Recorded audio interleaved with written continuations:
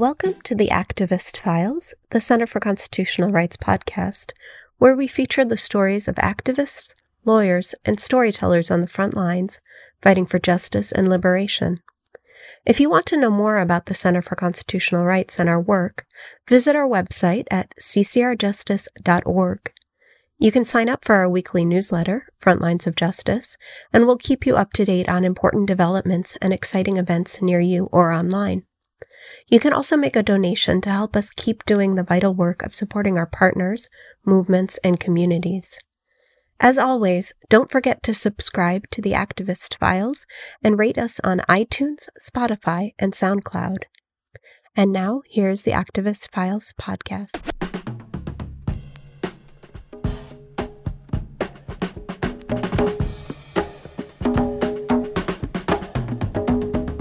Everyone, coming to you live from Rome, Georgia. This is Z Scout with the Activist Files, CCR's podcast. And I'm here today with the remarkable, human, the one and only, Ashley Diamond. Hi, everybody. Hey, Ashley. So why don't you tell all our listeners here, in your own words, who you are and why you're here today? Who am I? I'm a little bit of Whitney, I'm a little bit of Britney, I'm a little bit of everybody. But no, who I am is a free spirit who loves. That's really who I am. I love to love people. You're also a bit of a civil rights activist, aren't you? As one of CCR's clients? Yes, I hate to toot my own horn, but beep beep. Yes, I've been doing this for a while now, and it's challenging, but it's fun. What kind of civil rights activism have you been doing? I've been working in the prison arena. Of course, I've had several suits that were not in prison that were very successful, as well as being pro se, representing my own self in several matters. Like I did in this matter, I filed the initial complaint and went from there. Yeah. To give some more background to that, you filed 2 lawsuits against the Georgia Department of Corrections. Correct. The first one, when you were imprisoned in an all-male facility, even though you are a striking woman. Thank you. You are so welcome. They denied all hormone therapy replacement treatment to you.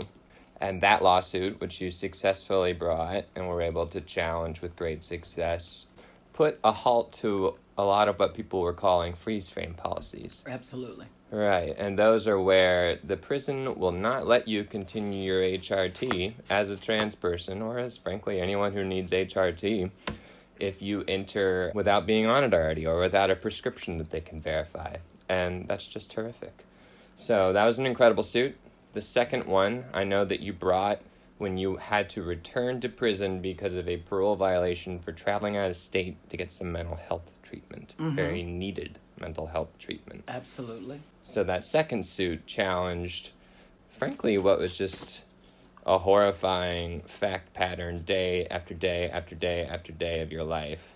Something that also, as a trans woman, I was horrified to read and see and experience kind of alongside with you, because why don't you tell our listeners how we know each other?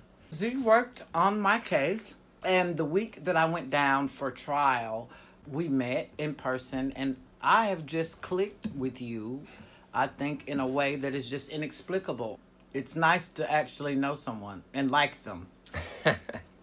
Yeah, that part's operative, right? You have to like a person. But it was really so special to meet you on this case, work with you. I had been doing work from afar, on your case, but I had never got to, talk to you and be there alongside you as you were really surmounting just, daily horrifying things, even out of prison. In fact, that's kind of where I want to go next is, the trial was in middle to early of January 2023, very recent. But what was the lead up to trial like for you? For me, it was just, I automatically knew that we would have to go to trial. I knew that the state was not going to budge, no matter, what anybody else's outlook on the situation was. I knew that I wouldn't be safe. I'm black, I'm trans, I sued the state of Georgia. What more do I need to say? I mean, what do you think is going to happen to me? You think if I went back to prison, they were going to be nice and protect me? Absolutely not. Especially after you beat them the first time. In fact, they made it very, very difficult. And this time was even worse. But, I felt like it was the right thing to do. And I just felt like it was my right. And I felt like it was constitutionally my right. And that I should not let these people get away with what they did. Yeah. Great points. What was it like for your health in the lead up to trial? To be honest, I have been very melancholy since I've been out. Which was when again? I got out in August. August 2022, right? Mm-hmm. Okay. So August 2022 to about January, you're having to just reorient to everything. Everything, and it was really a challenge this time. I mean, I don't think it's a challenge for anybody coming out of prison, but being Ashley Diamond coming out of prison, it has its trials. Yeah. And so I was, I was just not taking very good care of myself.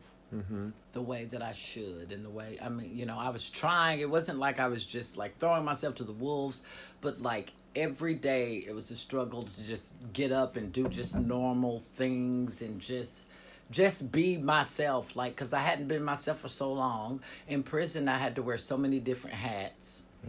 Say more about that real quick. And I talk about that in my book. Actually, how this time I did play the game a little differently. When I realized that there was no help coming to me, I knew that I had to do something. And so I had to play the game. And unfortunately, it's so sad because, it's not safe.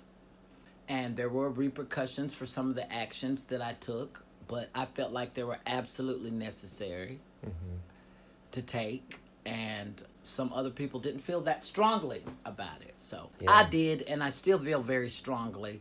But I've also come to the realization that trans lives matter. And I know everyone says that, and I know it's a bumper sticker and a T-shirt. But I came to the point where I realized that my life is really valuable. And I never, I always thought I was okay and I deserved things, but I didn't really understand the magnitude of, number one, my effect on just living my life and fighting for the things I'm fighting for, how they affect other people, and just how many people have been affected by me. Anytime you can affect somebody that is not yourself and you can help other people, it is always a great thing to do, because I was literally fighting for my life, but to be able to make mass changes for trans people is absolutely, wonderful. Yeah, it is. Thank you for your work, and thank you for everything you just said. Absolutely. Thank you. Of course. I'm going to zoom us back really quick to kind of when you were getting out of prison again. Mm-hmm. Reorienting to life. Everything was a challenge. Now, you and I share some diagnoses. We, of course, have our lovely gender dysphoria, but then there's major depressive disorder and PTSD. And people who deal with those things, every day is a struggle, right? Like, absolutely. I think, because now everybody gets PTSD. Right. That people don't realize the seriousness of the condition. Yeah, talk about how you answer your door, for instance. Oh, yeah. I'll change my voice to answer my door. Sometimes I leave the vacuum cleaner running so people think somebody's here. And because I spent so much time in solitary confinement, I've just gotten used to being in dimly lit places and staying in one spot. Like, I'll find one room in this house and that's where I'm always at. Interesting. And that's good, but it's also, I realized that, it wasn't very healthy. So, I'm making changes. Yeah. But they're going to be slow. I don't expect it to be overnight. I remember when I met you, a couple days before your trial started, you told me that you were really unhappy with how you were feeling, how you were looking, and what your motivations were for things because of this period from when you got out of prison to the moment where we're coming up to trial in January, and you're living in the ways you just described on a daily basis. And so walk me through and tell people a little bit, if you don't mind, if you want to share, why you were upset with your appearance and with Oh, I was very upset with my appearance because, and not that I'm a vain person, but I've lost a lot of weight dramatically. From the stress of everything? Yes, just the stress and not eating and so many things, not sleeping. I had bags under my eyes. I was just like, oh my God, like just really, really not well. Yeah. And during that time, what was your healthcare situation like? Oh gosh, the prison had decided that when I went home, I didn't deserve a 30-day supply of my hormones. Of course. And so I had to go a month almost without them. And, it's still a struggle with them, I'm so happy to have my job. I work for a wonderful legal organization, TGIJP. So we're entering January 2023, going to trial when you've been losing weight, dealing with very significant mental health issues throughout.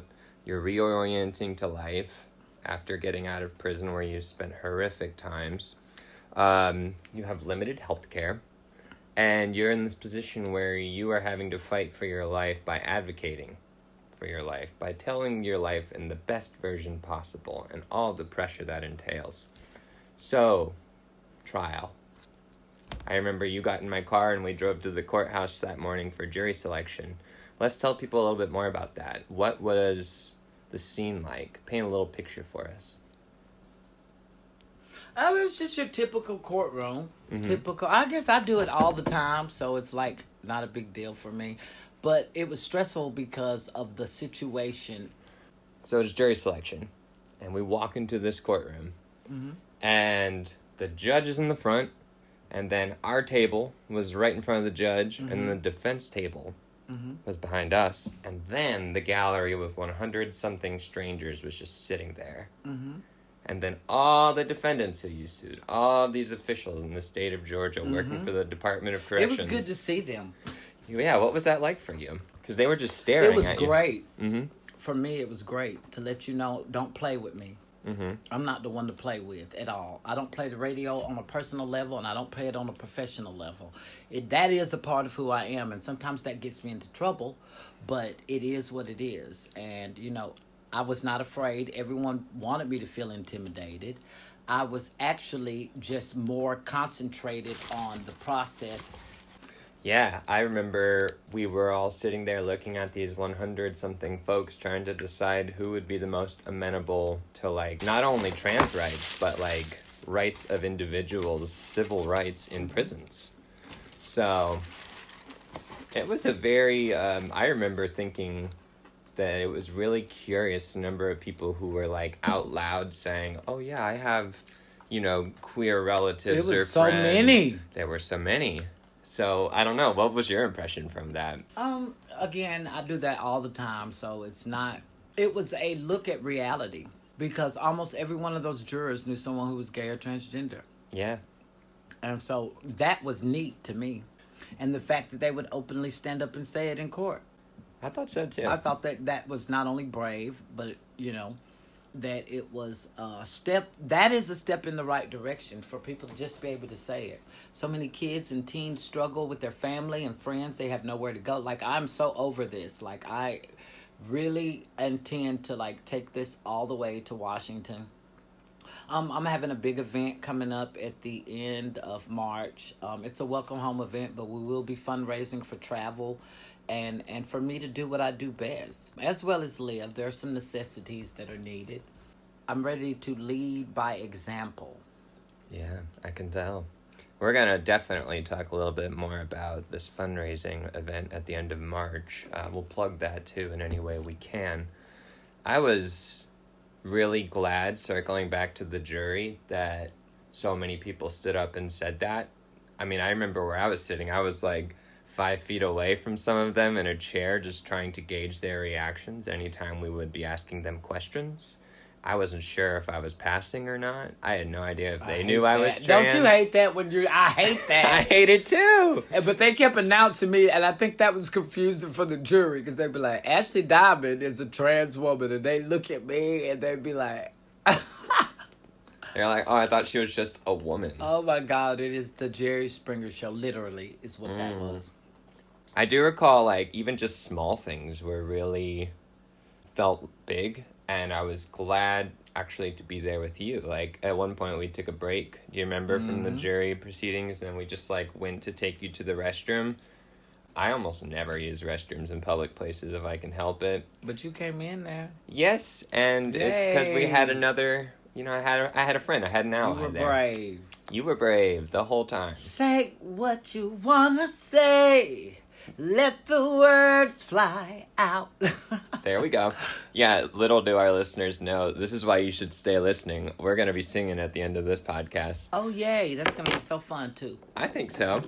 So, now we're finally up to the MOBID. They know what they did. And, like, no matter how much I sue or how many times I keep doing this with the Department of Corrections, they're still going to be the same. They're not going to change. Yeah. They're still going to follow the ignorant ways that they have because there's changes that have been made on paper. Right. But they're not in effect, obviously. And I think that I'm stronger and better used helping my community not go to prison than I am trying to make these people do right. I will always fight for prisoners' rights, not just trans prisoners, but all prisoners, but especially trans prisoners because they have it bad. I will always do that, but my main thing is the suicides, the unwantedness, the angst that my people are feeling. I want to do something to ease that because, like, there needs to be immediate relief for this community. It doesn't need to be 10 more years, 20 more years. It needs to be immediate. And there's got to be some changes. And there can be some changes. I know it's not going to change overnight, but I definitely know that there are things that we all could be doing to make things better. And I don't mean just because you get a bumper sticker or a t-shirt. Like, if you're not committed to the cause, don't do that. That's cute. That's sweet. Thank you. But there are a lot of people that false commit. We call them posers. Yeah, unless that bumper sticker money is going to Ashley Diamond, then I don't know if I'm here for it. But yeah, so the model in which we try and seek all these rights, right? Like, we go into court, we file a lawsuit, we bring the lawsuit on behalf of someone who lives at every single marginalization, right? And then we expect them to be perfect. We expect them to be this perfect plaintiff. Let's just talk about that model for a second. Like, why is that wrong to you? What is flawed about it? I'm going to tell you what's flawed with that whole system, period. Is that we judge people based on their crimes. And just because I don't care what your crime is, you don't deserve to be mistreated. And there are a lot of people that feel differently about that. I don't. I think that, you know, God does all of that. Or whatever higher power or that you believe or don't believe in. It ain't people. And that is a big misconception right there. You know, again, like I said, being spiritual for me, loving people is the most important thing that there is. No matter what you like about them or not, like, you have to listen. People are hard to love, and things about people are hard to love, and you may not like every facet of someone's life, but people deserve and have an inherent dignity to be able to exist. And right now, that's, you know, being jeopardized, especially here in Georgia too, because, you know, I feel it from just 3 years of being gone and coming back. Everything was getting better, and now there's been just a marginal decrease. Yeah. What are some things that you've noticed in those 3 years since you've been back here? I noticed how the way they treat trans youth and the lack of resources for them, which is horrible. It is better for you to throw yourself into the river with a rock chained to your feet than it is for you to harm or mislead a child. You were a trans youth in many ways. Like, I didn't know I was a trans child when I was a child, you know? So do you feel kind of closer to their struggle as a result of that? Or do you just feel close in general, too? I mean, everybody's story is different, I think. I think, and it's so unique, and I love it. I love to hear everybody's story of coming into their own and who they are. But I think this is something that is inborn. And I think there's different degrees to it. I also believe that there's a medical and psychological profile that is effective and needed for it.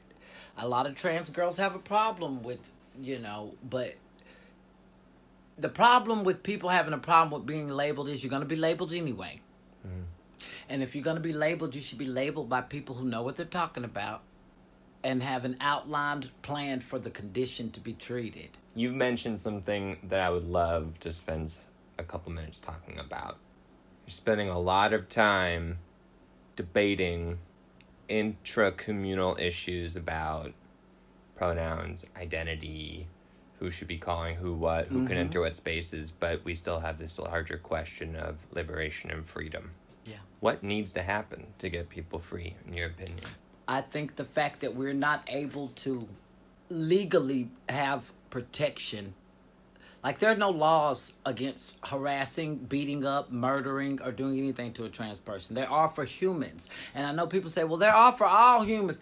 But it is completely different. People who going blowing up Jewish monasteries or blowing up Asian churches, there's a theme that runs with all of that, and that's scary and that's crazy. But they have hate crimes when you do that. If you bash my face in and rob me, there's not really nothing going to happen to you. You might go to jail.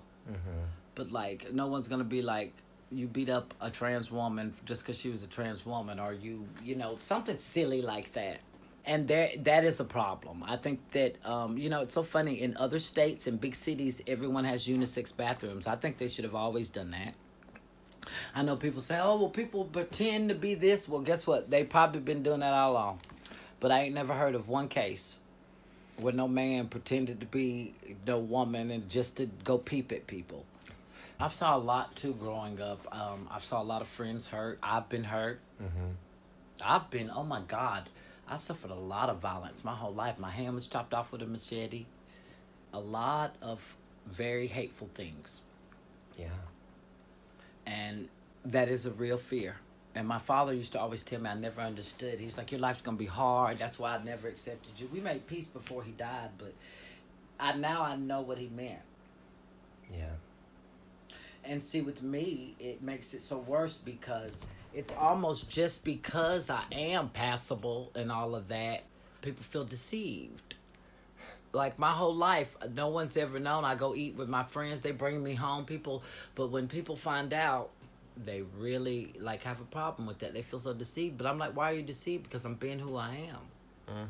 Even in prison, when they shave my head bald and no makeup and not looking like a girl, people still calling me a girl. Inadvertently. They didn't even mean to. Someone would correct it later, but because of the mannerisms, because of the soul. Gender's in your spirit. Yes, it is in between your legs. It's anatomy.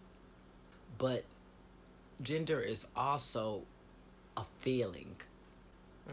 And unfortunately, that's not being addressed. Everyone is looking at this like, they see it as whether you see this transgenderism as an affliction or not, these are a group of people who deserve a chance. Yeah.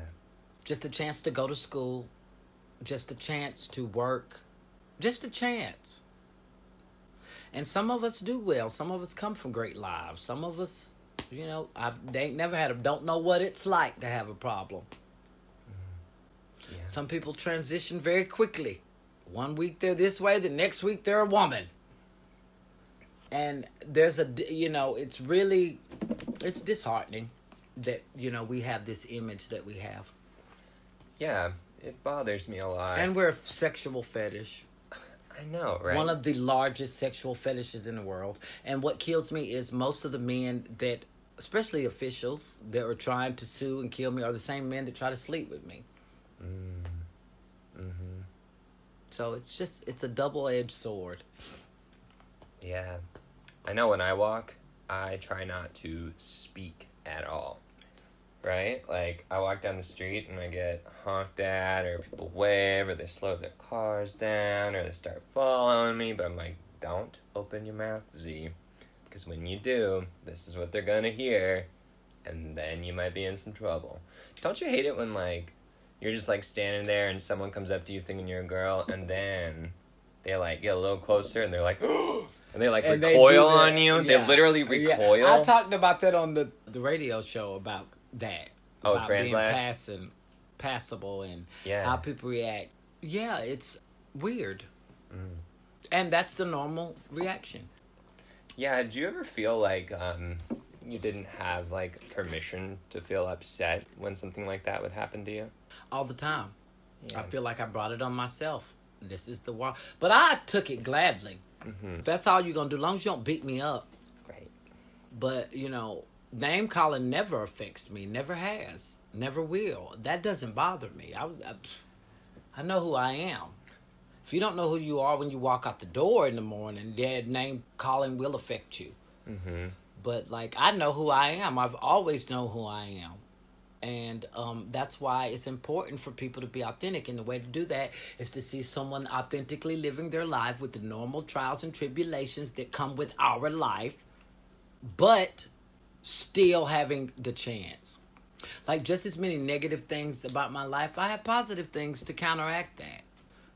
I'm friends with celebrities. You can Google me. Yeah, you got a wiki page. And, there are a lot of good ups to it, but there are still also a lot of downs, too. But while you're up, bring somebody else up.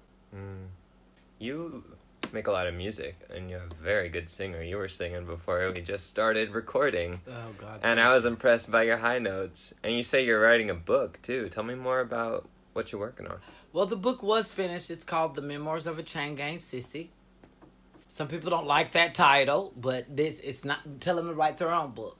And then they can call it whatever they want. But I call it that because sissy is the name that they refer to trans women and people in prison. And so it was a name that I had to embrace. And so I was like, okay. The Memoirs of a Chain Gang Sissy was also a YouTube series that I recorded in prison. There were several videos that we smuggled in the offenders in prison, and people stood up with me, and we posted them on YouTube. And they're called The Memoirs of a Chain Gang Sissy. It's 12 parts. And, just that unity. Because no matter what, even in there, even though there were some people that were just awful, even trans people that were just downright awful and nasty and mean. Yeah, we're just people at the end of the day, too. Yeah, that's true. But there were so many people who needed my spirit and needed me, just being me. And I started to realize the gravity of that. But sometimes it's hard to be me. Sometimes I don't feel like me. Yeah, say more. And it's not that because I know who I am, but I don't there was a big part. I used to be very, very, very trusting and outgoing, and still outgoing, but not as trusting. Mm-hmm. And that's unfortunate because I lose a lot. I lose a lot of relationships. It's difficult to make new friends because to me, if you ain't been here, you don't need to be here. But that's not the right attitude. And so, but the feelings are real. Mm-hmm. And I need to live them out and play them out. So how can I advise people? The reason I'm doing what I'm doing is because I have experience. I've got experience not just in the courtroom, but experience being in the prison. Not just being in the prison, working at the prison. Facilitating. I don't know what people thought, but I worked in prison. I got many degrees, certificates, all lined, and you see those? My hairdresser used to be someone who worked in prison, too. See? So, we have the best conversations. So it's I just want to be appreciated for that at the end of the day. You appreciated, and you're very loved. I hope so. You want to do a little singing? Yes! Everybody, we're going to do my song. It's going to be on my album. It's called It Doesn't Matter. And it might be relatable. It may not. But let's give it a go. Let's give it a go. Take one here in Rome, Georgia. It's just D minor and A minor, right? All right. Okay. Hit the it. whole way through? Yep. Okay.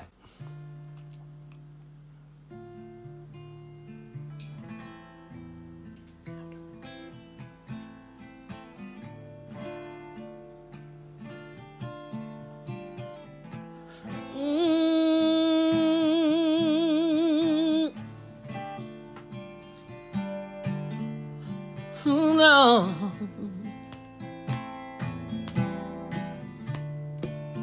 Oh.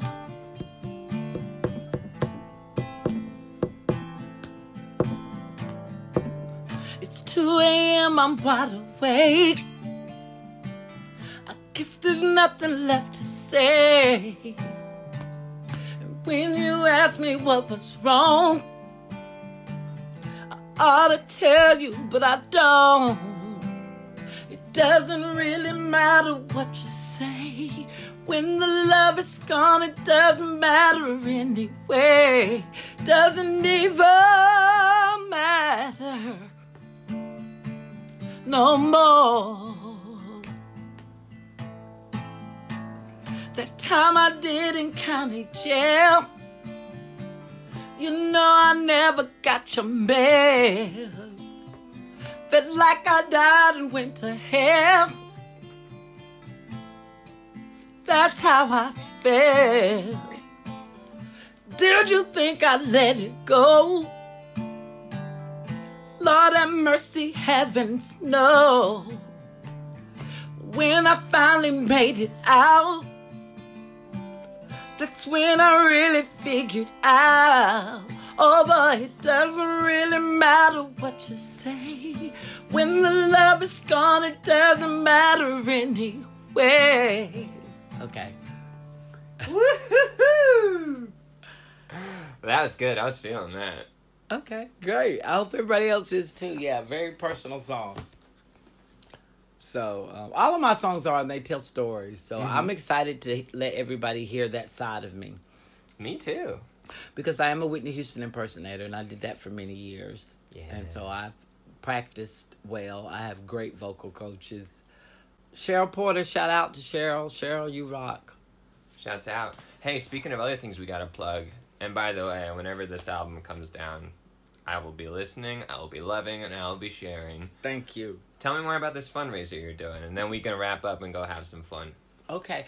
Well, we are doing an event called Home, because I guess that's what I'm still looking for, I guess. And even though I'm home, like, we didn't get a chance to celebrate it and talk about it and, like, have everybody come. And this is our opportunity. The Free Ashley Diamond team, allies, other allies, and people are coming together to do an event. We'll be celebrating and we'll be fundraising as well, just to celebrate us and me, but us. Yeah. I'm so glad. I mean, I know that you have such incredible ambitions, and you can accomplish them because you're so talented. But right now you need support. You need to move somewhere else. You need money to do that. You need money for therapy and healthcare. This stuff ain't cheap. Not in this economy. That's right. So we should continue to plug this event for you. Thank you. I hope that you keep us updated on it and let us know about it. Absolutely. Shout out to Shinure NZA. Oh, yeah. Absolutely. Shout out to Leah Todd. Shout out to CJ Stanley. Shout out to CCR, period. Okay. And everybody, lots of love for the great Ashley Diamond. Mwah, I love you guys. Thank you, Z. This is wonderful.